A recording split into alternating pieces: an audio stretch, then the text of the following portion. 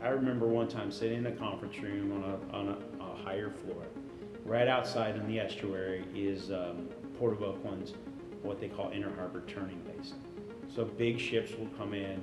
They will come in pointing into the estuary, and they'll have 2 or 3 little tugs that are turning that ship. And eventually they'll turn it so it's facing the opposite direction, and then they'll park it at a pier in the Inner Harbor, and they'll start unloading it. And I'm sitting there, and it was like an epiphany of sorts, and I'm looking at this thinking, here's the Port of Oakland's health and safety program. And that's exactly how I viewed it, was a big old ship. It's a big, massive ship. And who am I? I'm that little tug. And you just got to start pushing. You just got to start pushing, because that tug will eventually turn that ship. Hey podcast, thanks for tuning in. This is episode number 2 with Desmond DeMoss, the Health and Safety Director for the Port of Oakland. In this episode, he gives us an insight into what it is the organization does and how they think about safety from an organizational standpoint, from a human standpoint, and how that has shaped the culture of their organization. And he walks us through his journey of how he got to where he is today, being a leader in the health and safety space. I hope you get a lot of value from this podcast. Please give me your feedback. I would love to hear what you think about this episode, and enjoy. Union. It was a connection with my father-in-law, who had been in the union for 30 years. Yeah. And so was able to help me kind of navigate into that. And so we did pipe installation. So we had a chance to, the exposure for me was to get a chance to expose to the petrochemical industry and just the safety aspects that revolve around that industry. So, I mean, it was kind of unique. Short-lived, but it was unique. How long did you do it for? I think 6-8 months. Yeah, and then I was ready to be done. I want to ask you more about that. Okay. Okay, so we are here with Desmond DeMoss. He Yes, is sir. the Director of Safety for the Port of Oakland. You've been with the company for how long now? I've been with the Port of Oakland for 18 years. So I've been working with the Port of Oakland here. My official title is Environmental Health and Safety Specialist, but I manage the safety and health program for the Port of Oakland. And I've been doing that since I started. Have you always been in? Did you come in at this high level of position? Or I did. You Yeah, did? Okay. I was hired into this position directly. There were actually others that have worked kind of as a group, as part of a environmental health and safety compliance group, and they had certain expertise, and so it's recently has kind of folded into one position. So it's created kind of the needs for me to expand beyond just the specific health and safety program, which involves training and program development, to larger and greater areas. So emergency management and construction safety, insurance, risk management, enterprise risk management. Those are all little kind of nuanced things that I've had to learn and know. Like you didn't come into this role like with the full base of knowledge, like it's No.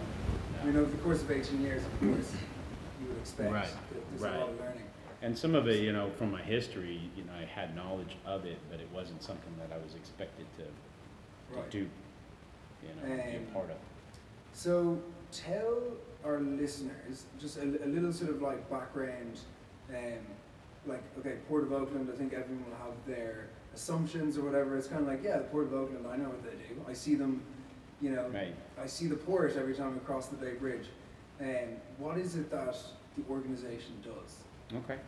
So the Port of Oakland is we support transportation for both economic as well as, public moving of people via air.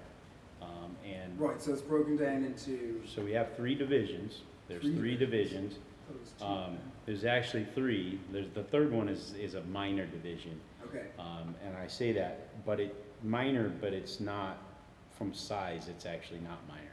So that division is our commercial real estate operation. So the Port of Oakland was formed back in the early 20s as a charter to the city of Oakland. And they established the Board of Commissioners. The Board of Commissioners were basically assigned or appointed by the city mayor to oversee the interest of the state of California, which is the waterfront.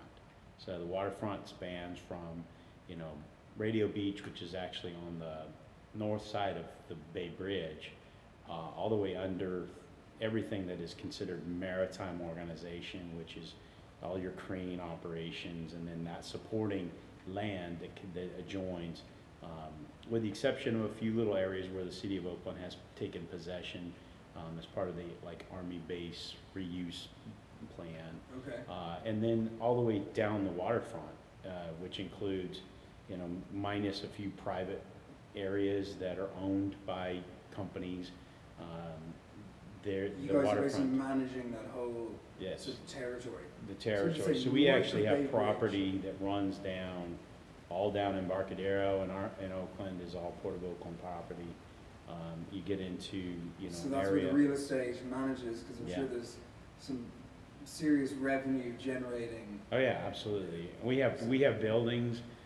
We have there's the airport kind of corridor where Hagenberger comes in. There's actually a big chunk of property that's owned by the Port of Oakland, that's managed by the Port of Oakland, that's actually out that far. That's part of commercial real estate as well. It's not considered part of aviation. So does your I didn't know there was a third division, but now that you say it, it makes sense. That's kind of a logical part of the overall organization. Yeah. Are you looking at safety, health and safety? How do you classify it? So we have our three divisions, prime divisions, and I would be remiss to say that there's actually a very tiny fourth that's actually revenue generating. So it's based on revenue generation. Sure. So these divisions actually generate revenue. The remainder of the port support the revenue generation. So we don't collect taxes like a city organization. It's basically on aviation's on rates and charges for aviation airlines. Maritime is on the imports and exports and the tariffs and I'm not a finance person, so it's basically a connection to, essentially anything that comes in and out. There's a fee that's connected, and that's how the port will make, financial wise. Sure. Commercial real estate is leases and agreements. For example, with the shipping, there's boats coming in from all over the world. All over the world. Especially China, I'm sure. Yeah. Actually, of all the boats that come in, how many roughly come from China, would you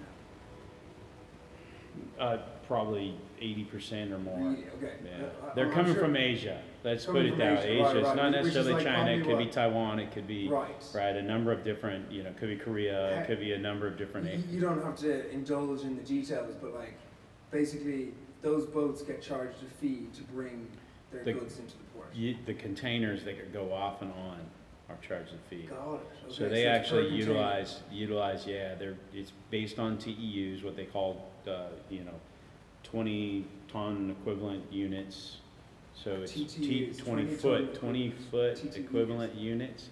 So each container, there's 20-foot containers, there's 40-foot containers, there's 45-foot containers. Right. So typically it's on a 20-foot. So if you have a 40-foot, it's 2 TEUs. Got it. If you have a 20-foot, it's a 1 TEU. So they basically, that's kind of and so our operation, for the most part, supports, the revenue, the generation of revenue, which really is about the agreements, the leases, the tenant agreements, all of the agreements that are established. And so as a result, because the Port of Oakland is the caretaker on behalf of the state of California of the waterfront in Oakland, we have an obligation to caretake. And as a result of that, it involves, a number of things. It involves an environmental aspect. So we have a huge environmental, department or division that oversees the environmental aspects, which originally was where I was hired into the environmental health and safety compliance, which involved, we had a number of different folks that did mostly environmental compliance, which was our regulated sites. We have, sites that, we have historical contamination. There were sites at the Port of Oakland. There was, coal tar factories. There was, if you look at the history of the businesses that were. We were actually the ground, right? We were all involved about the ground. So from that perspective, I've got into this department, which involved environmental, but it was specifically from my role. Specifically was about the employees, right? Okay. So you have the environment, which was was the ground, was the soil, the water, the air, and then we had the compliance that involved the people. Yes. Right. Which is what has drawn me into wanting to have this conversation. Exactly. In the first place, like we've talked in the past, it's been, it was that safety meeting, right? Yes. And I've said that to you before. I think a lot of people will agree, a lot of people listening will agree that, in any organization or business, you've got the people side of it. Yeah. That's often the most challenging side, because it's very complex, it's very subjective. Absolutely. You're dealing with a lot of sort of moving, unpredictable parts. Right. And of course, without the right people, the right manpower in place, you're right. A contaminated piece of land can be cleaned up, and it doesn't talk back to you. Pollution is different in a lot of areas. It's we could get into the mentality of things, but understand. It's dirty dirt can be cleaned, but a person that comes in with maybe a bad behavior, a safety habit or a habit that they've learned that was unsafe, or there's a lot of things that from the safety perspective. They're really, what I look at, they're these kind of soft, intangible issues. Mm-hmm. I can look at a piece of machinery and say, oh, it's missing this, and this, and replace that, and now it's no longer missing those things. But if I look at a person and say, well, they've been doing this for 20 years, and it's a habit that is formed, how do you change that? It's behavior. There's culture. There's behavior. There's just learned things. There's, and that's a challenge, because, how do you convince somebody that the way you've been doing it is wrong when I thought it has been right the whole time?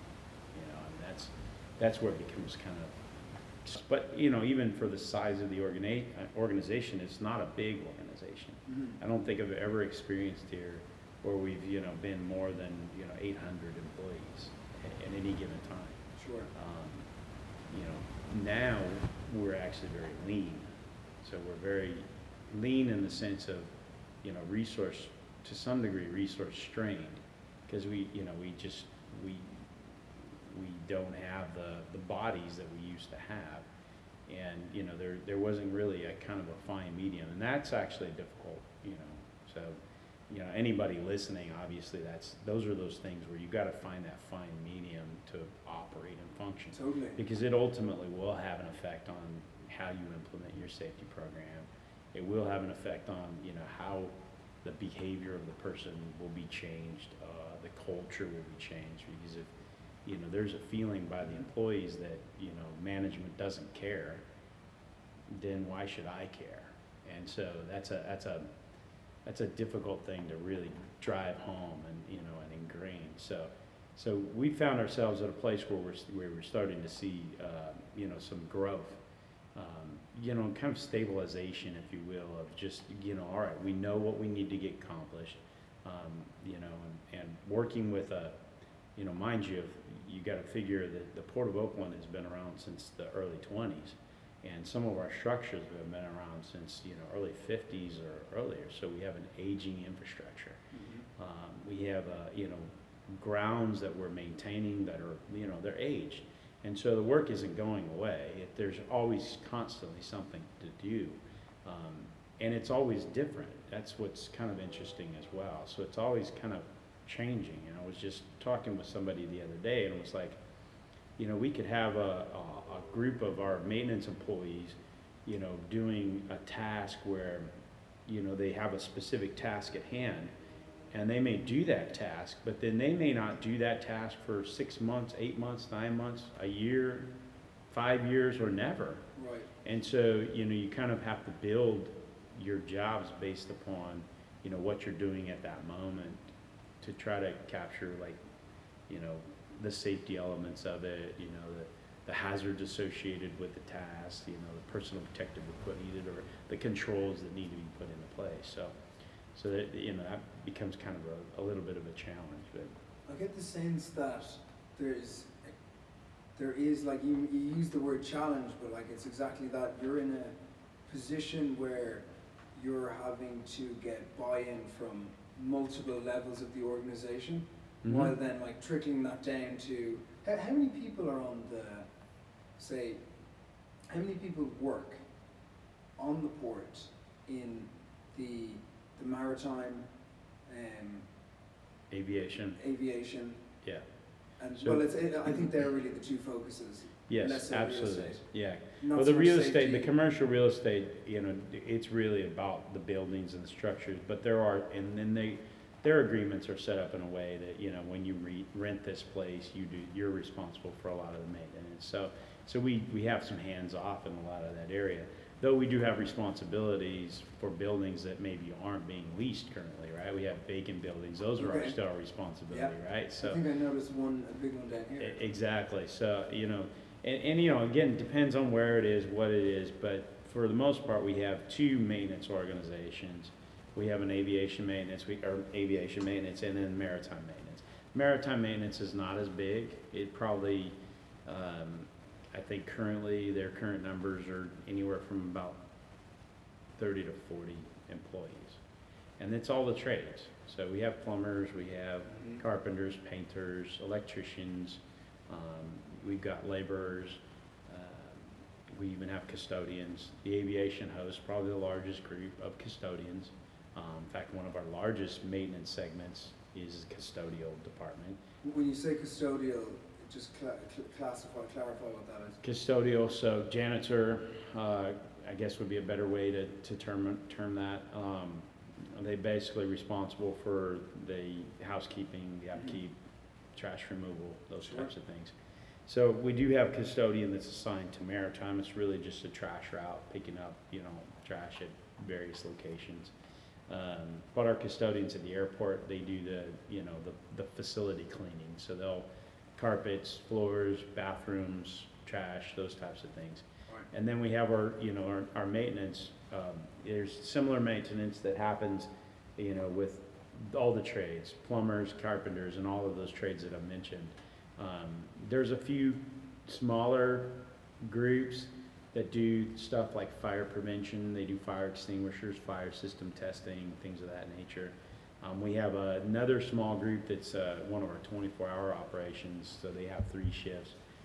They're equipment systems engineers, but there would be an equivalent like a stationary engineer. So these are the guys that maintain the heating, ventilation, air conditioning, the boiler systems, the lighting systems. So they change lights. They deal with the broken fixtures in the bathrooms, those types of things. So that's a really heavy aviation because of the property. We maintain the whole Oakland Airport. Exactly.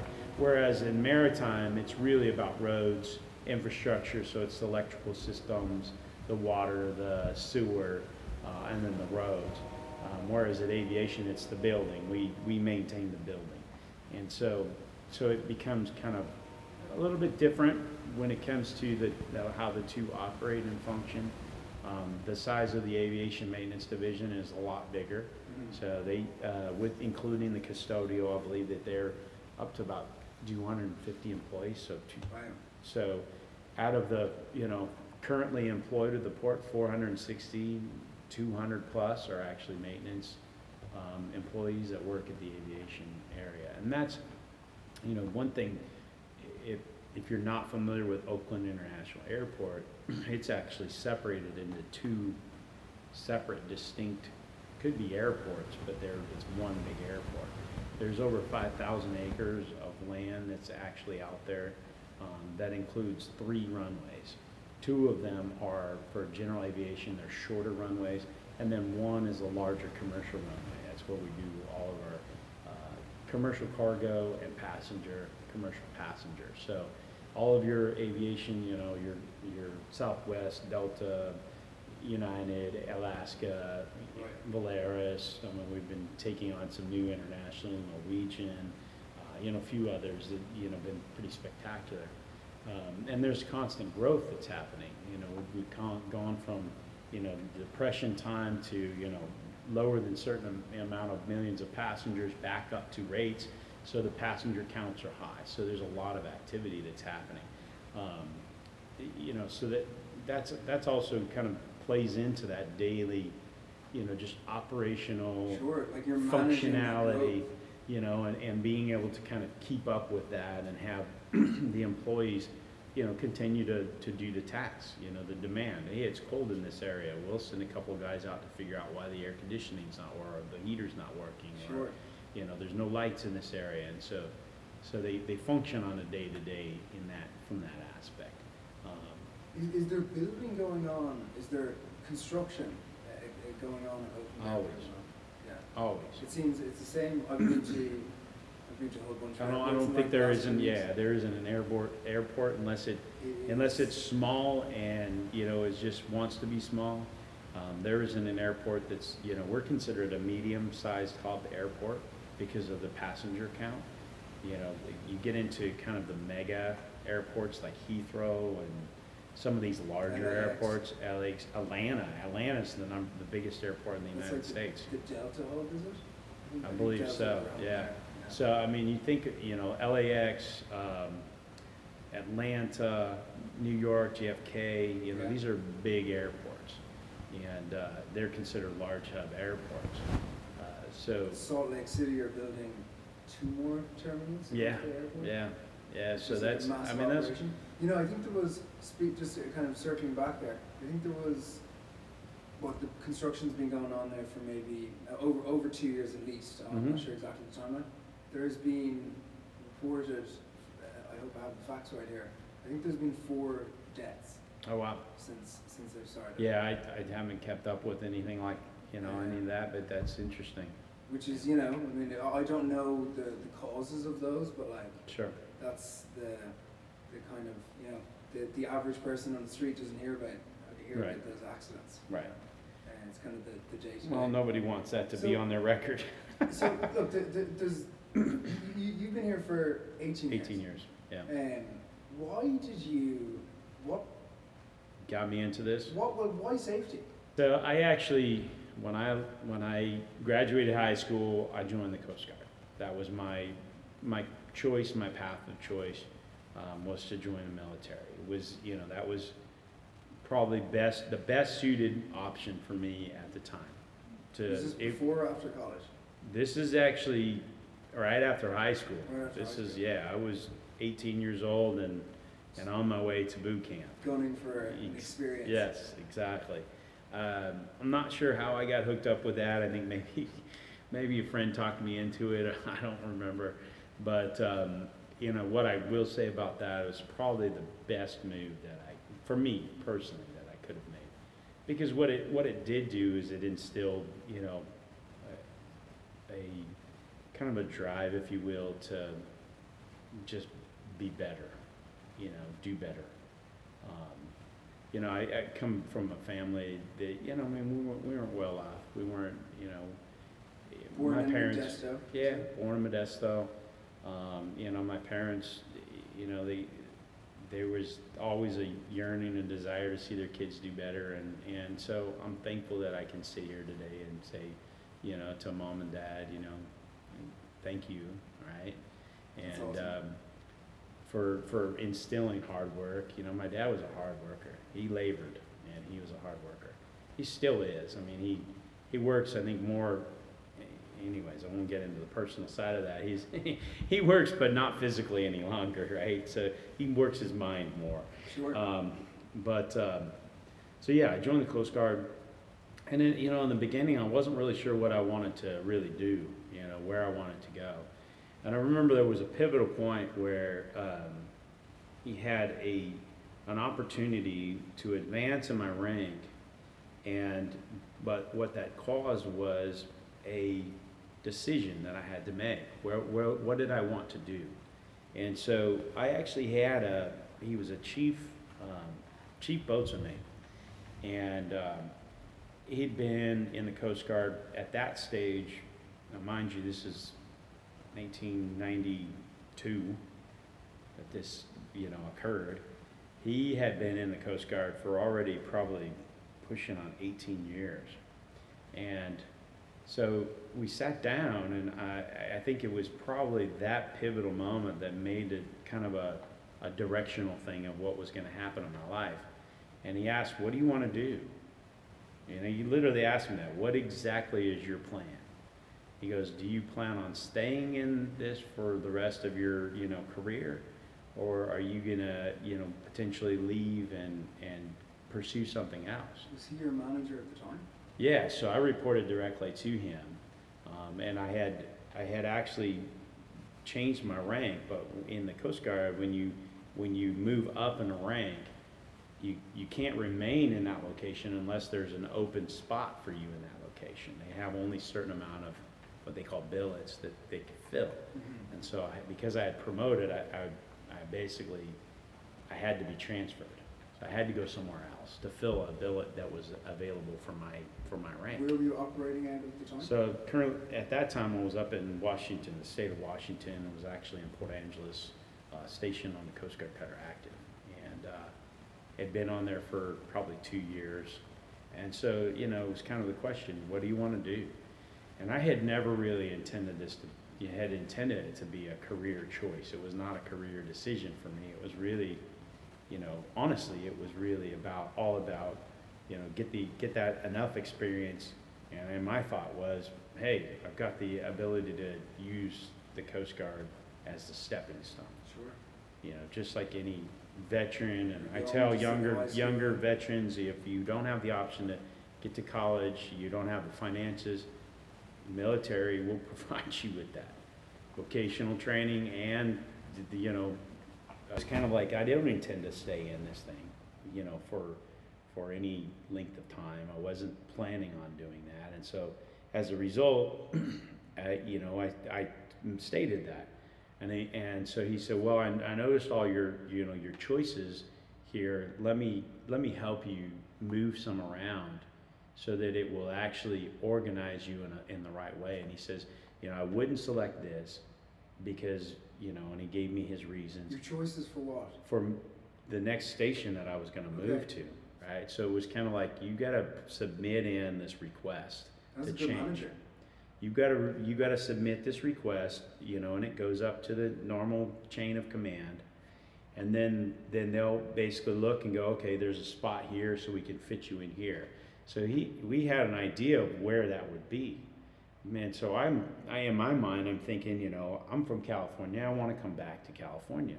I don't want to live in rainy Washington, And I love Washington. It was beautiful. It's gorgeous. In fact, I would go back in a heartbeat and stay there for a length of time, but that would be it. And then I would come back to where it's sunny and warm, and the climate is nice. And so I had no desire of being anywhere near that. I was West Coast, not East Coast. I wasn't South. So it was like California is where I wanted to land. And so with that in mind, it was kind of like, well, here's your options. And so I started thinking about, well, what do I really want to do? And I ended up landing right here in the Bay Area. I was at Coast Guard Island, which is the island between Oakland and Alameda, that's just south of here, that's actually connected to the Port of Oakland property, unbeknownst to me at the time. And I got into, at the time, it was actually the Marine Safety Office. So that's what it was called, the Coast Guard Marine Safety Office. And so their responsibility was they had a couple of divisions to actually do like vessel safety. So they actually would board these large container ships, and they would check to make sure they were seaworthy, right? Mm-hmm. And I actually got connected with the division that did pollution response, spill response. And so we had a responsibility from, Northern California border, Northern California, Oregon border, Crescent City, all the way down to Morro Bay, and then everything in between was our responsible area. So we would respond to spills all throughout the state.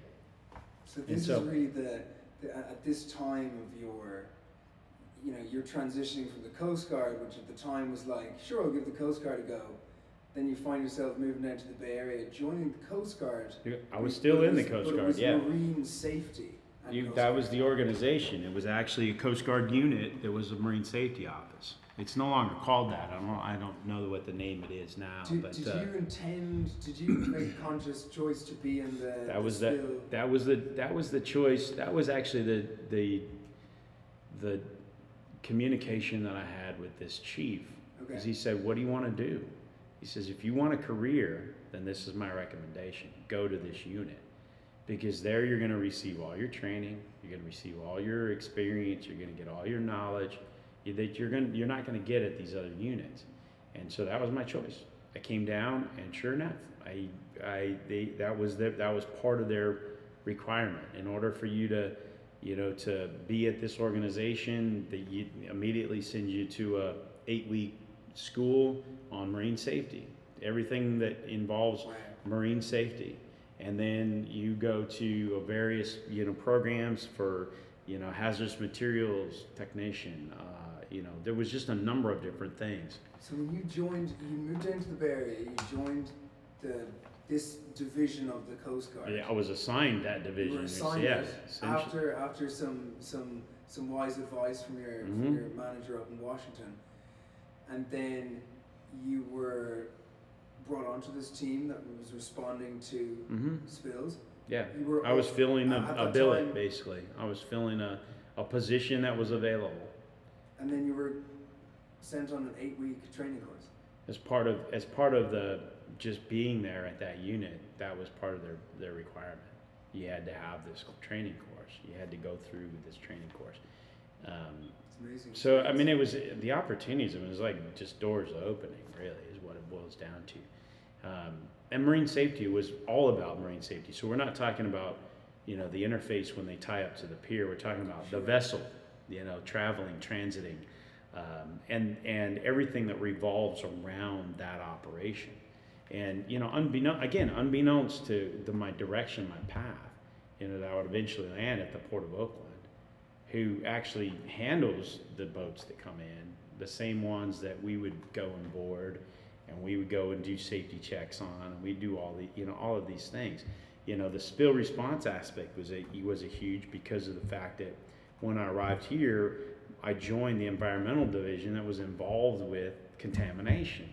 So I already had the experience in dealing with, things like the Federal, Resource Recovery, Conservation Act, and the, CERCLA, which is all your contaminated sites and your hazardous waste operations. I had already had all of that training, and had already experienced being involved with that process before I even arrived here. So it was kind of a setup to some degree. And then of course there was that moment, that space of time when I got out of the Coast Guard to get to the Port of Oakland, where I was doing consulting, and that really I believe really refined kind of my whole experience to date. You transition from the military. Military is a very, the practices, the policies, the procedures. I mean, it is very checklist oriented. It is very check the box, dot the I, cross the T operation. And so the consulting world kind of gave me the other side, the private industry, the organization, the business development, how businesses function and operate.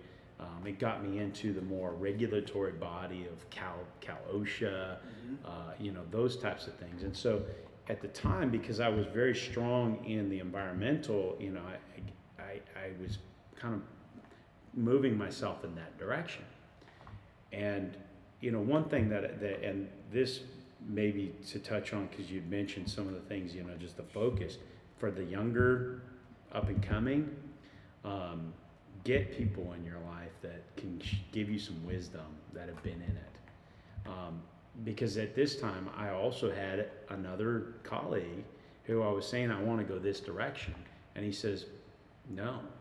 He goes, you have more experience in this area. He goes, I would advise you to go this direction, because it would take you a long time to get to this point. Though that's commendable and you want to, it was more environmental, more, environmental science and that. He says, but if you look at all your training, it's very oriented towards health and safety. He goes, what you need to drive is towards that direction. And so, again, it was another sound advice.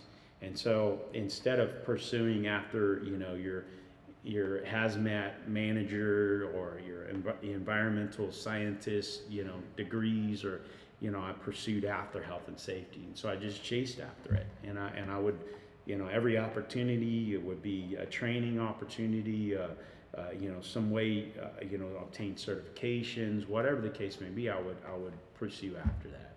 And then it came to a point where, the business that I was working for, they struggled, they changed owners, they had a number of, so it was kind of like, what do you do? What's next, right? What's actually next? Now, I missed a piece because in between my Coast Guard and my consultant was the refineries. Yes, I want to hear about that. Okay. I think others are going to want to hear about that. The refineries. So this was actually a space in my life where, after military, there is some struggle unless you have things really set up and organized. A lot of military guys, they struggle to transition into society as a whole, because it's no more rigid, cross the T, dot the I. Sure.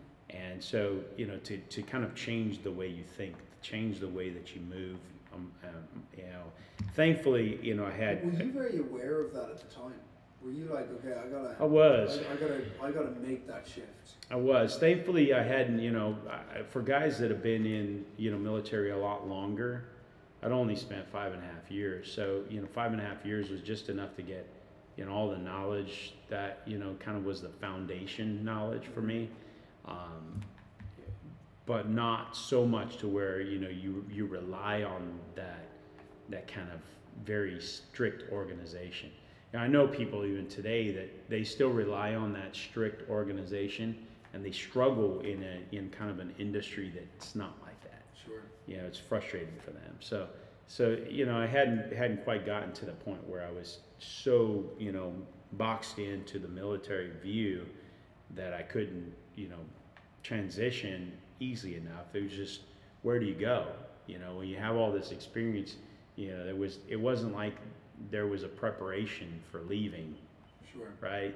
Oh, you're getting out of the Coast Guard. We're so happy for you. Why don't we set you up with a counselor here that can help you go and find a job?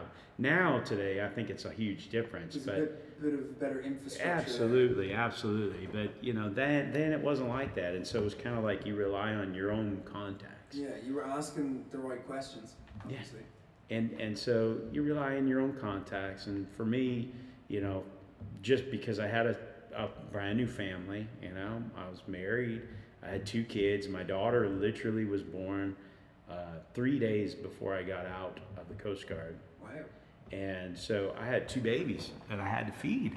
And it's like, what do you do, And so you kind of suck your pride up a little bit. You swallow it. You take a, kind of dirty, messy job.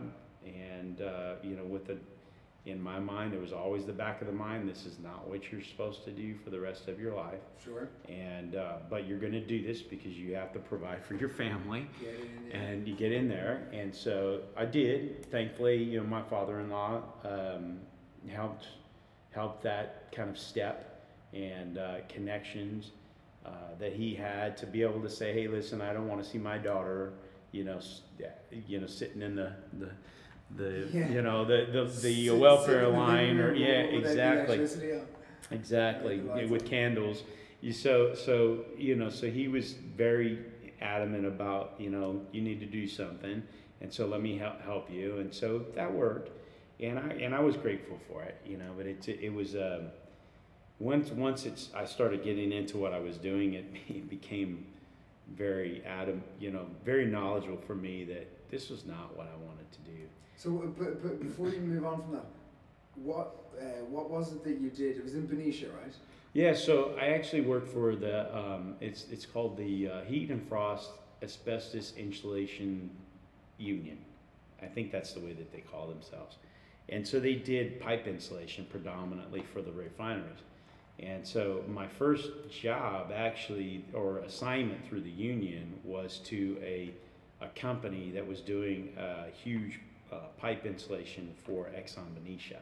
So we were actually at the Exxon facility there, a beautiful facility, hot as all get out. It was July when I, went to this facility. It was summertime when I did this job. And so, I that was where I got exposure to heat stress illness. Yeah. You get exposure to, the safety nuances with, confined space and, all of those kind of aspects that you didn't really experience in the Coast Guard.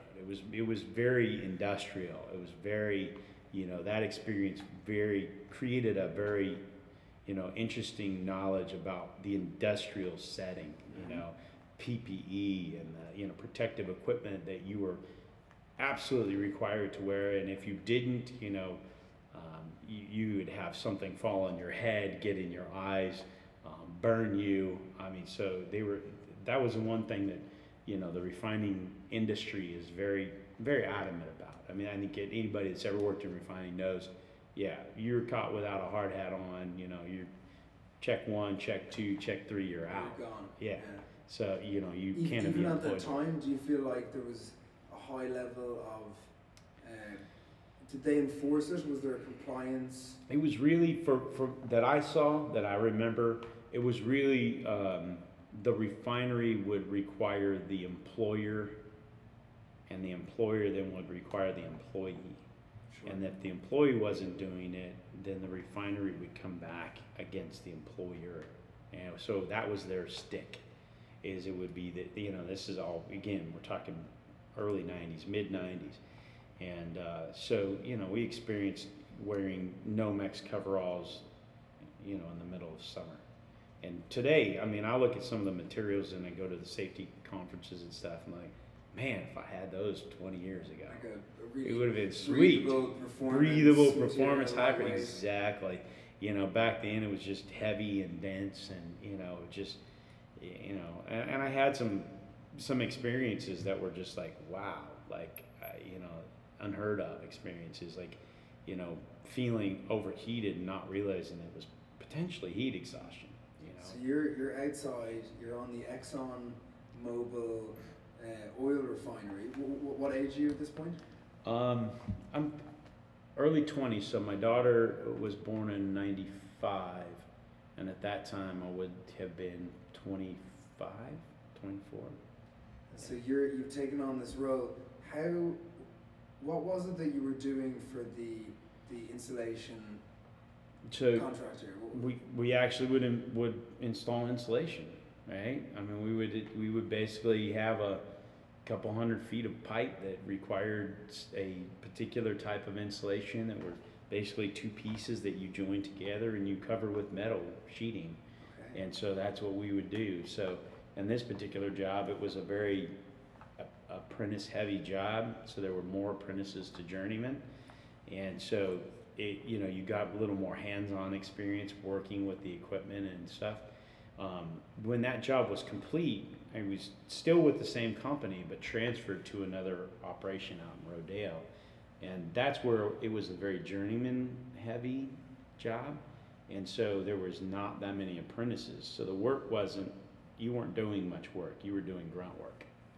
So heavy lifting, go get my tools. Right. It became kind of a grunt work. Yeah. And it was probably at that stage where I realized, I constantly would push out. I'd contact people, when I get off of work, I'd call, hey, what's going on?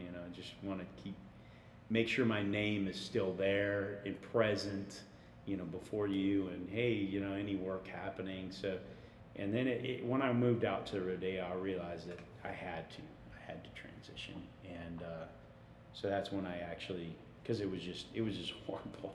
I remember one job doing where I had to, literally was tasked to unload an 18-wheeler of that's pipe insulation. The boxes are probably anywhere from 40 to 50 pounds a piece. And it was full from top to bottom, front to back of these boxes. And I was all by myself. So I had to climb up into the truck. I had to lower them down. I had to push them down. I had to open them up. I had to inventory right on the box what it was, put it off to a side and do this. So I was doing this for a couple weeks. And I got about halfway. Is sitting outside in the middle of it's a big container. It's hot inside the truck, hot outside. There's no shade. There's no nothing. And I finally got to the place where I was like, I can't do this anymore. You didn't have the fancy like cooling vest and like the sun brim. No Mex coveralls, hard hat, you know. Get the job done. Get the job done.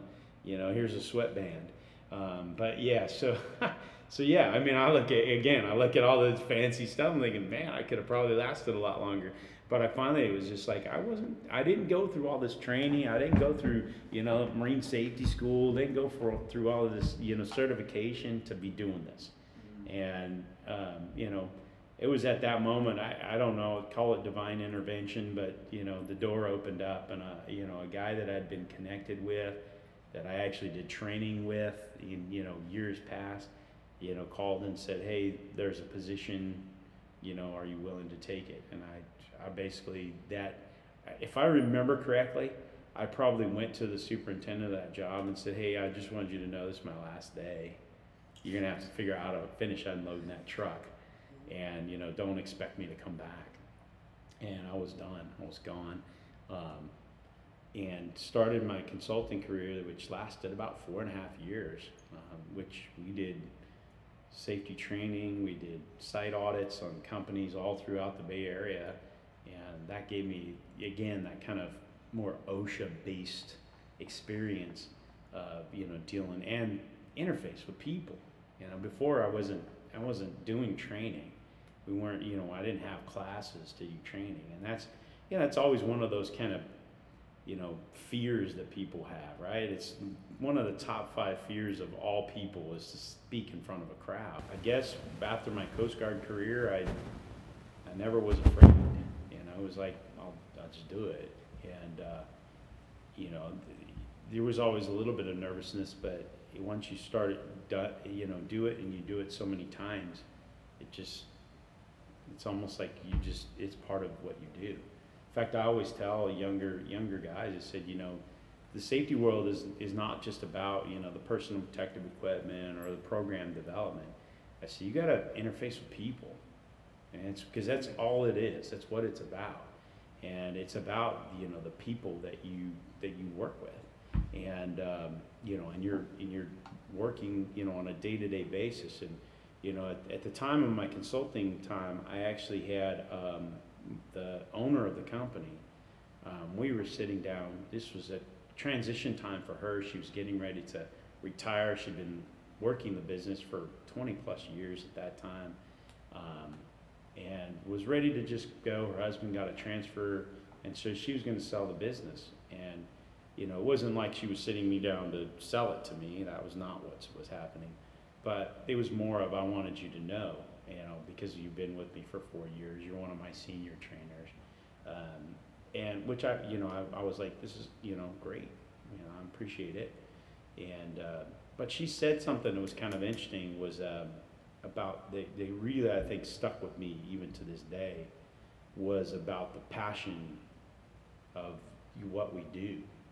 And she made a comment. She goes, I look at, and it was almost like, I want to convey this to you, this statement of wisdom to convey, and it's kind of a little bit of a mantra that I hold on to, and I try to do in everything that I do.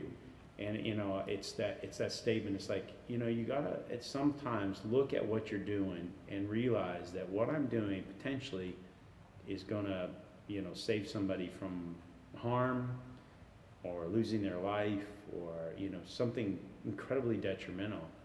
And so when you're out there doing it, you've got to keep that always in the back of your mind. And it's not about, you know, the rule, but it's about you going home today because your wife or your children need you, you know, or your significant other or whoever, your dog, I don't care. Somebody needs you. And so, you know, with that in mind, that's what they, you know, kind of created for me this, you know, passion to do what I do. And to keep going in this, in the capacity of being training and with safety being the sort of the foundation. It's the basis for, you know, it's, you know, when you think safety and you think about that term, I mean, what does it really mean? It's very broad. It is very broad. To be safe, you know, is, you know, and it's kind of a technical term, yes, free from harm, you know, free from injury, free from, you know, those, we look at it from more of a dictionary type term. But, you know, to be safe from something, you know, that's a huge thing. You know, just sort of like building off of that, have you seen the term safety is our goal? Mm-hmm. Have you heard of it, right? Yeah. I've always had a problem with that term. Yeah. Because that's not really the goal. Mm-hmm. Right? I would agree. And I've seen it a few times. I feel like it's like one of those signs that you know, they're like, let's get that sign and put it up in the office or put it down in the yard or whatever. Yeah. I feel like it kind of misses the point. You know, it gets people thinking, it's like, well, if safety is my goal, it's like, if you're in an organization or an operation, there's goals. Safety's just, you know, parallel to everything that you do. Yeah. So that's a great way of putting it, because I think a lot of times, you know, we miss sight of that. And I say we in just industry business, you know, maybe even the United States, maybe it's the world. We lose sight of the fact that, you know, what is our goal? And some people's thoughts, you know, making a lot of money is the goal. You know, building a better widget is the goal. You know, but really, all of those play into that, right? He had a interesting conversation with an engineer one time, and you were, you know, you look at a project unfolding, and you know, this individual was incredible with his way that he managed projects, because he understood kind of all of the uniqueness to it. And he said, you know, if you get bottlenecked into the idea of time and budget only, you're missing everything, because there's a whole lot of competing things that are coming to play. He gave an illustration that I thought was really amazing, and he took a piece of rope and put it into a circle, and then he had individuals standing. Okay, your time, your budget. Now, if we think those things, that they'll be easy just to kind of, hey, time and budget. We just manipulate time and budget. He says, now throw in safety, throw in environmental, throw in, you know, regulatory bodies and their permitting process, and you throw in all of these other elements, and each one has a pull on this project. And so now all of a sudden your time is constrained, or your budget is constrained, and his whole objective that, you know, learned from this is like, so you've got to figure out a way of how to evenly, so that all of it functions as one, and it becomes one. That means that the safety is not separate from it, but it is part of it, and the time, budget, all of these project elements are part of it. And so we just basically parse out as it functions, but it all functions as one. You know, and you know, when I first got here to the port, they didn't think like that. They didn't think like that at all. In fact, safety was something completely separate. It was not a part of function. I mean, I had people that would outright say, well, that's not my job. It's your job. That's what you're hired to do. And it's like, I need to remind you that you're the one that is, you know, it's like the regulations that call out, you know, the supervisor is responsible to ensure employees are trained. Well, I'm not the supervisor. I'm just the guy that's in here supporting you as the supervisor, right, to be able to provide you with the, you know, the advice, the support, the, you know, those types of things. But really, when the rubber hits the road, you're the one that has to account for why that individual has done or has not done something correctly. because you're their immediate supervisor. That's the responsibility of that lies upon you. That's a hard one for people to realize, and that's a hard one even for some safety professionals to realize. I want to take all of this responsibility. No, you can't. It's not like where that. The people thing comes in. It's so huge where the people thing comes in. It's you can't, because you're only one person, and you can't be everywhere. So how have you been? I'm sure it's evolved. Over Yes. the course of 18 years, but give us a sense of when you joined, what was your focus and what were your challenges, and then today, where you are today. And what is your focus and what are your challenges? Okay. Are there any similarities? So I give you a little analogy that I saw probably when I first got here, and we're sitting here in my office right now. We've got a view out to the Maritime Port. We can see all the way to the Sound. And I remember one time sitting in a conference room on a higher floor, right outside in the estuary is Port of Oakland's what they call inner harbor turning basin. So big ships will come in, they will come in pointing into the estuary, and they'll have 2 or 3 little tugs that are turning that ship. And eventually they'll turn it so it's facing the opposite direction, and then they'll park it at a pier in the inner harbor, and they'll start unloading it. And I'm sitting there, and it was like an epiphany of sorts, and I'm looking at this thinking, here's the Port of Oakland's health and safety program. And that's exactly how I viewed it. Was a big old ship. It's a big, massive ship. And who am I? I'm that little tug. And you just got to start pushing. It's massive and it's huge, but it will turn that ship. And so I sat there, and it was like just happening before my eyes. I'm sitting here watching this, struggling to put my hands around what this program is all about. And I'm looking, and I go, well, there you are. You're that little tug down there that's just pushing against it. But the beauty of it is eventually it will get in the right direction. And when it gets in the right direction, then it can start doing and functioning. And so in the beginning, it was all about direction. It was all about getting it in the right direction, because this place was way disorganized. I mean, we had things that were, old, dated. We didn't have things at all. There were some programs that were non-existent at the port. I remember the manager at the time was very concerned about that as we were presenting this. And so they decided to conduct an internal audit on the whole program.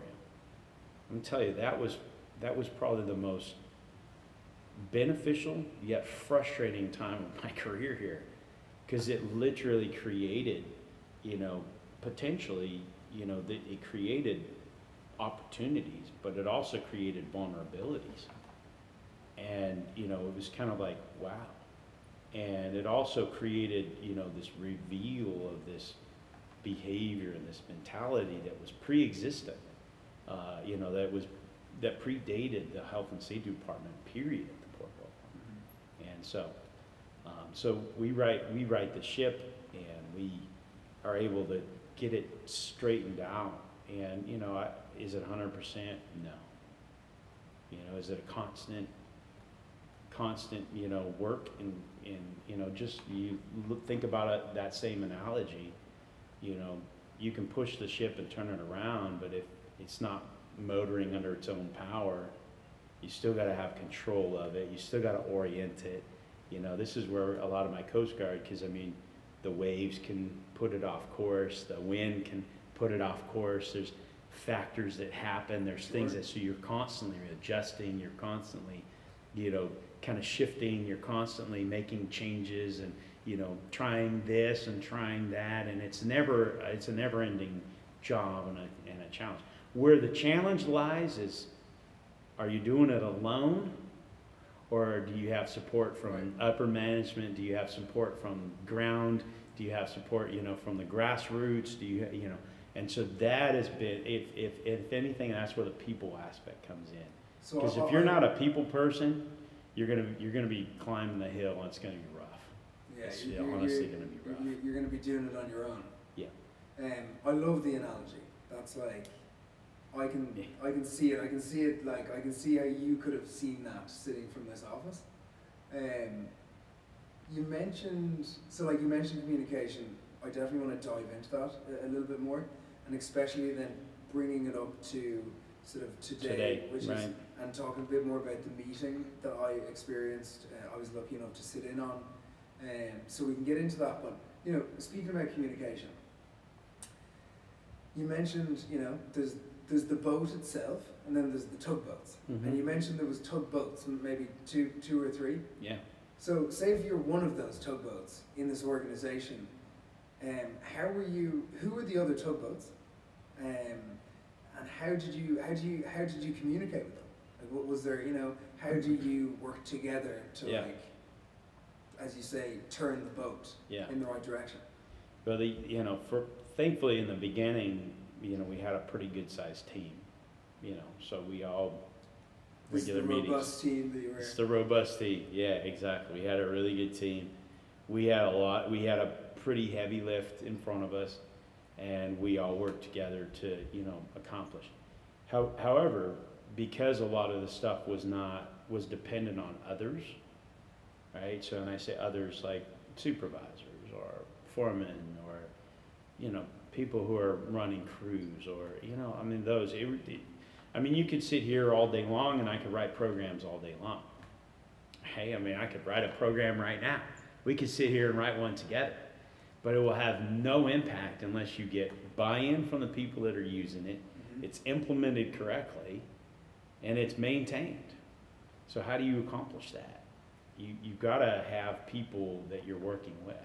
I've had challenges where you have difference of opinions, where, guy, I've been there, done that, know this, and you're coming in here, you young whippersnapper, safety guy, wet behind the ears, telling me how to do this job that I've been doing it, 25 years. And, and you got to kind of be able to work around that and be able to, you don't know how many times where I've had literally conversations with, especially the older generation who they put in work. Sure. Were they doing it always the right way? Probably not, but they did it. They got it done. They did work. And, being a younger man coming in that environment, there's still got to be some respect. And so you show that man a respect because of his hard work. Absolutely. But at the same time, I'm not going to, cave because you're doing something wrong. I give you a perfect example, and I'll leave names out, but he had this particular supervisor who was adamant that everything was my responsibility until I helped him to understand that I don't supervise your people. Those people work for you. They don't work for me. So how are you expecting me to go down there and tell them what they should be doing when they don't even report to me? I don't sign their time cards. I don't verify the work that they're doing. It's you. And so finally he kind of clued into the fact that, okay, yeah, you're right. I said, I'm here to help you. And together we can go and we can make this happen. He said, but I can't do it alone. I need you to be that strong arm that stands in there and the authority that stands in there. He said, because I don't control those employees. I don't direct their work. I don't assign them their work. So the old school kind of mentality, especially when the new comes in. And so when I say it involved a lot of collaboration. And, that was where I think where I realized that it was necessary for that to happen. It's like you had to have collaboration with, the frontline supervisory, the first line, any effect. And at the same time, you also had to have the support from those above. And I remember reading it was a National Safety Council, an article on safety leadership years ago, and the writer used this illustration about safety enforcement and safety, just promoting and pushing safety. He illustrated it as like hammering a nail. He says the driving force has to come from the top, and so you have to have that driving force that says we are going to do this. but then you have to have the buy-in of the guys at the line that are that front line, first line supervisor that is taking this mandate and this initiative, and then they're actually pushing it out to their crews. And so there was a lot of collaboration. There's a lot of it's constant. The collaboration for me is constant. It's always chatting with the supervisors. And one thing that I learned early on was that you can't do that from the office. Impossible. It's absolutely impossible. I can get on the phone and I can have a conversation. That's great. But when I'm standing there sitting with you face to face, and we're out on your job site, and I'm wearing a hard hat, safety glasses, vest, shoes, and you're not, there's a message that gets sent. There is a huge message that gets sent. And so I found myself early on being in their business. And you would have been comfortable with that, having come from, being military, Coast Guard, having that experience. Absolutely. I mean, I got comfortable with that because of my role as a, on-scene coordinator for the federal government to do spill response. And I walk in and like, okay, whose fault is this? What's going on Yeah, here? why did you spill all this oil? What are you going to do to clean this up? So, that's where I kind of probably learned that more aggressive ability to just kind of get in to people's stuff and just kind of walk into a shop. I remember this kind of an interesting story, and I will, again, leave the names, this is new guy, new safety guy, and old behaviors. And I remember driving by this particular location, and there was a few of our vehicles that were sitting in a, kind of congregated in this area. And I thought, oh, cool, there's a group of guys there. Anytime there's a group of guys, in my mind, I'm thinking, that's awesome. I, have an opportunity to talk to them and engage with them and get a sense of what's going on. And, I pull over and I stop. Well, unbeknownst to me, it was an invitation only.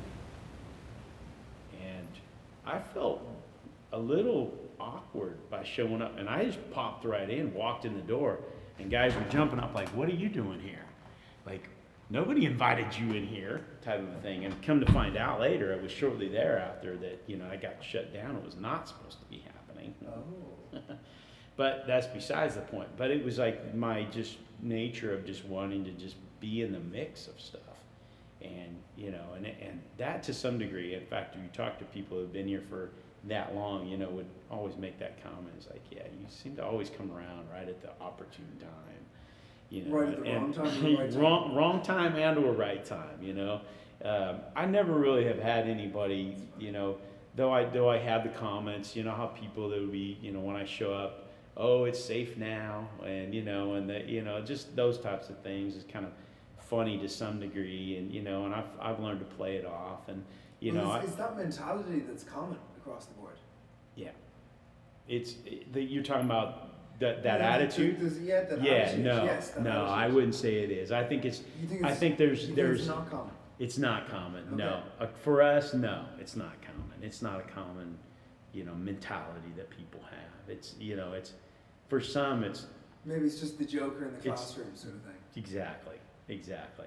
Yeah, it's the attention getter. It's in fact, it's funny because a couple of people that I've seen do it, they're ones that would probably, I say probably, I have never seen them put themselves in a circumstance where they could be injured. They're always wearing safety gear, so it's kind of like. So on the surface, they're, humor, and, right. It's like, oh. But they follow the rules. But when it comes down to business, they take care of things. And it's more of a, it's more of a kind of, and it's funny because those are the military guys usually, right? So, but, and that has a lot to do with it. I'm sure, military always picks on military. That's just the nature of the beast. But yeah, I mean, it's just kind of getting into people's stuff. And I remember a colleague, coworker years ago, they made that statement. He says, we had one of my coworkers who had unfortunately been laid off during a particular time, and I always sat back and wondered why me and why her and not me, why this person and not me. I mean, they'd been here longer, They had been involved with this program This is longer, at the Port of longevity, yeah, here. And one of my coworkers came to me and said, well, you know why it was? He says, because you put on the vest and you went out and got involved with the people. And this other person didn't. And, you know, I was kind of like, well, that's kind of harsh to say about this person. But then I started realizing, yeah, I was actually out there amongst the people, the guys doing the work. I would show up to their job site and say, you know, hey, what's going on? Or I would be interested in what they were doing. And, you know, to put that personal aspect, to make, you know, create, it's not just about enforcing the rule, but it's about really developing a relationship with the knowledge that the rule is always there, right? So the rule is always behind you. And it's like, hey, listen, I'm going to develop a relationship because I'm interested in you as a person, as a human. I want to see you go home at the end of the day. That was where that passion drove from. But there's a rule, and you're not wearing your hard hat. You need to go get your hard hat. So there was kind of a twofold approach that, you know, wasn't distinctly separate, but it, you know, was parallel to one another, connected to one another. And so, you know, being able to develop a relationship where, you know, you can sit down in a break room with guys and talk about how their family's doing, and then when you leave the room and they're not doing something, you say, hey man, what's going on? You know, go get your vest on. You know, and so it's a fine line to walk, I know, for some, and again, it's a behavior, it's an acceptance, it's a, you know, there's some organizations you can't do that. You know, it's just, I realize that and understand that. There's some organizations you can't be that way. As someone that's as someone that's leading the safety organization and having to deal, you know, you're having to communicate with these folks, and there's probably a lot of reminders, and there's probably a lot of, like, as you said, going into the field and communicating with them. How do you create that sort of level of respect, and how do you gain their attention? You know, with and correct me if I'm wrong, with some issues that might seem a little bit more mundane or less of a focus for them. Sure. Right? So going back to this thing of, like, these are their goals. It's 1, 2, 3. Safety's here. Yeah. It's not their goal, but it should be consistent throughout their work. Yeah. Well, I think the one word you mentioned was consistent, right? So you've got to be consistent. You've got to continue. You know, I think anytime I've felt like anything has not, you know, been a message or a statement or a, you know, something that is constantly before them, then it becomes numb, because, you know, it becomes kind of distant, and, you know, it doesn't become the forethought or the front of their thought in what they're, you know, currently doing. So it is a constant, you know, just reminder, repetition. That does play a part in it. So for me, delivery. Yeah, delivery. Like, so let's talk about that. We had, we were there presenting that day, and we were lucky enough to sit in on. Was that a monthly safety meeting? Yeah. A quarterly. It was a monthly. It was a monthly. Yeah. So what? There might have been 25 guys there in the room, and what was the goal of that meeting? Give us a kind of an overview of how, like, when you go into that, you have to talk to these guys. Yeah. What's your general, like, do you have, like, a sort of an agenda? Like, what's the... Yeah. So a lot of times I think of the end from the beginning. You know, what do I want out of this, right? What do I want to accomplish by this? Is this information only, just digest it, make sure that you get it, or is it going to demand something? You know, is it going to require you to do something? Is it going to, the expectation? Anytime it's just information, it's usually, and you caught me on a day where I was demanding input. I was expecting. I think I answered some questions. Yeah, I was expecting some feedback. I was expecting them to engage.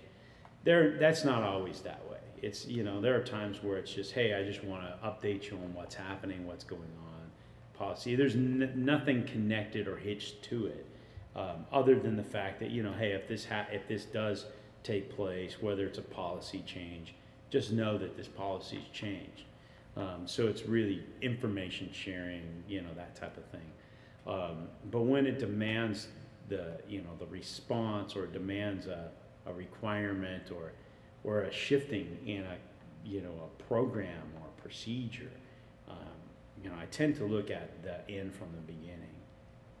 And what I mean by that is that, what I want to accomplish and what do I need to get them to accomplish. And that really starts to kind of craft the middle for me. So if I want you to, walk over here and do X, Y, and Z, then how do I get you motivated to do that? So you do it when I'm not there. And that's a challenge. Because now you're talking about the personality of the person, and I've been one to, you go into kind of just, I think from the history of doing like safety training and even adult learning, every adult learns slightly different. I could sit here and I could talk to somebody through step 1, step 2, step 3, and you may get it, and you may go, okay, cool. You may need to see something. Right. So step 1, step 2, step 3, and now I need to have, visual. Maybe it's a demonstration of how to do that. Or you may be the kind that you have to actually do it in order to accomplish it. So, there's organization of adult learning. And so a lot of times, and this is one thing that you talk about now on the challenge. We have a very experienced workforce. So they've been doing their work for a long time. And so part of the challenge is now, kind of, it's the old adage, right? Trying to teach old dogs new tricks. So you got to be creative with how you teach the tricks. And I'm learning that there's a lot of the, kind of hands-on that is really necessary. Because if you haven't been doing something a particular way, and I'm telling you now you need to do it this particular way to be safe, you've got to kind of relearn that. And so I found that just telling you is probably not the best way. I need for you to demonstrate to me so that it starts to become, and then I need you to, that penetration needs to be deep enough to where you think about it the next time you do it as well. And so those are all the kind of middle in between that beginning, the intro. Hey, we're going to do this training, and what I want to accomplish out of this training, and how you build it in the middle. And then the crowd comes into play. Who you're talking to. Then it's like how are you executing on that? It's really based upon the people that you're, and knowing the people. So if I know that this group can take that information and go with it, okay, good. Makes it that much easier, or maybe it's, that much smoother. But if I know that it's going to involve a little more of a challenge, or the group's going to be a little bit more difficult, then, we got to add some component in there. The interaction piece for me is huge, because if you're not interacting, then you're probably not paying attention, right? And I remember in the beginning, I actually had an employee who I literally thought he was going to record my safety meetings, because he says, your voice just puts me to sleep. And I didn't know how to take that. I didn't know if I was to take that as like a as like something that I should work on, or is that like a compliment that you just gave me? And so I'd always laugh at him, and I like, well, turn your recorder on, so if you struggle sleeping at night, you can play the safety meeting back over, and it'll put you to sleep. And then I found that, bringing guys into a seated environment where it's, kind of warm, and, that's going to have an effect on them. It's like guys that are normally out working, and you bring them into a, comfortable environment. Yeah, they're going to take a little siesta. We're gonna have to get our listeners' feedback on your voice. Yeah, exactly. It's funny because my wife, has made comments about that at times. She goes, just don't be monotonous. This kind of like very simple tone. You got to put some inflection in there. Like, okay, thanks. So in that meeting that day, you did, at least what I noticed, and the meeting might have lasted maybe 45 minutes, Yeah. and there was several sort of different things different areas that you were addressing. Mm-hmm. What I'd noticed was, at the beginning, there was guys, drinking their coffee, they were looking out the window. Towards the end, there was hands in the air. There was people that wanted to be the person to answer the question. Yeah. There was I think one guy got out of his seat at one point. He was there was differing opinions, and then guys hashing it out, in the middle of it.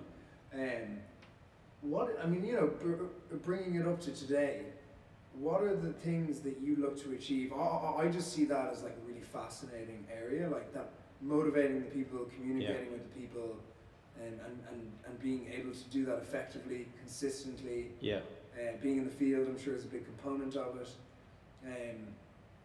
What are some of the focuses that you have today, and even with the view towards the next 5 years or however many years? I don't know how much longer you're going to be part of Oakland, but I'm curious, where do you see your focus and your challenges today and in the near future?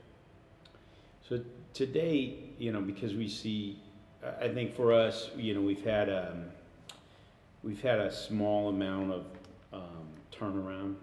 We've had some folks move into newer positions. So we've had promotions that have happened in our maintenance organizations. So, the challenge is taking that individual who was a worker, who's now a leader, supervisor, and getting them to realize that transition involves, doing other things. So it's not just, about hanging out with the boys and, now you've got to lead them. You've got to, get in there, and you may have to tell one or two of your guys that you hang out with that you can't do that, or you got to do it this way. And so for me it's getting that newer group to kind of flow into that and move into that. There's a sort of an evolution of some of the relationships, maybe. Yeah, absolutely. When you have guys, and that's the beauty, but I say beauty, but also kind of a curse, if you will, of, promoting within, because, we were pals working side by side, and now I'm your boss. And the transition from pal to boss is huge, because now I've got to, enforce rules, and before we, bucked up against the rules together. And, so it's a challenge, where we found, with situations where, a guy comes from the outside as a supervisor, he's got a different mentality. He's coming knowing he's the boss. And so, that trying to pair those two up and trying to kind of get them on the same page, so to speak. That's been a challenge, because I currently have, a few of my supervisors that are, they're supervisors. And they've literally told me, I'm not here to be your buddy, I'm here to be your boss.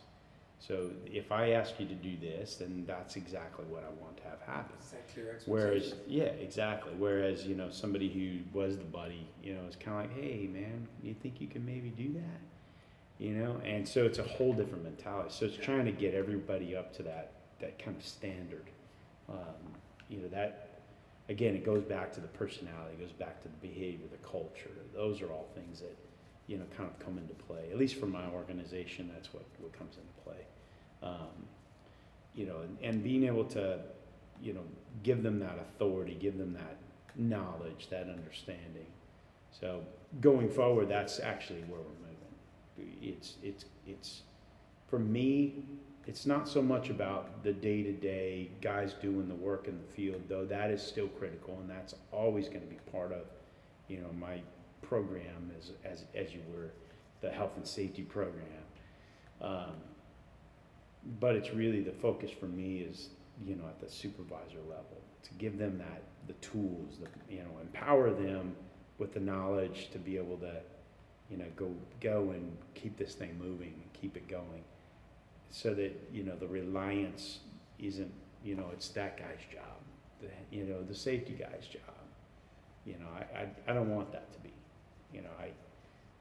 I want to, when kind of like legacy, if you will, I want to leave when I do plan to leave, and I will keep that date under tight wraps at this stage, but when I do plan to leave, it almost kind of like, you see those, the legends never die type of a thing, it's kind of that whole mentality. It's like, I want the time, the annals of time to speak the name that, came in and literally transitioned and turned the ship around and got us in the right, it's kind of my, little bit of passion, I guess, to some degree. And, and you instill that into, it's like the mysteriousness around,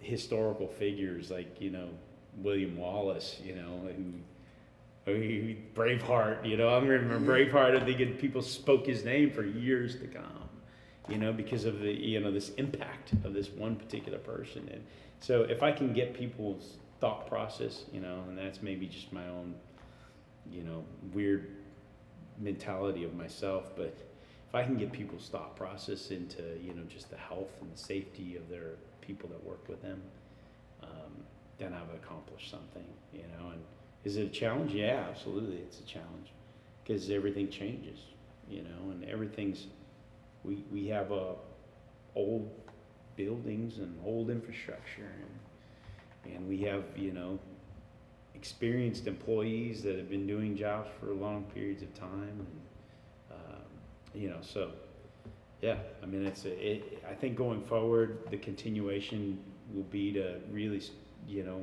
look at the approach.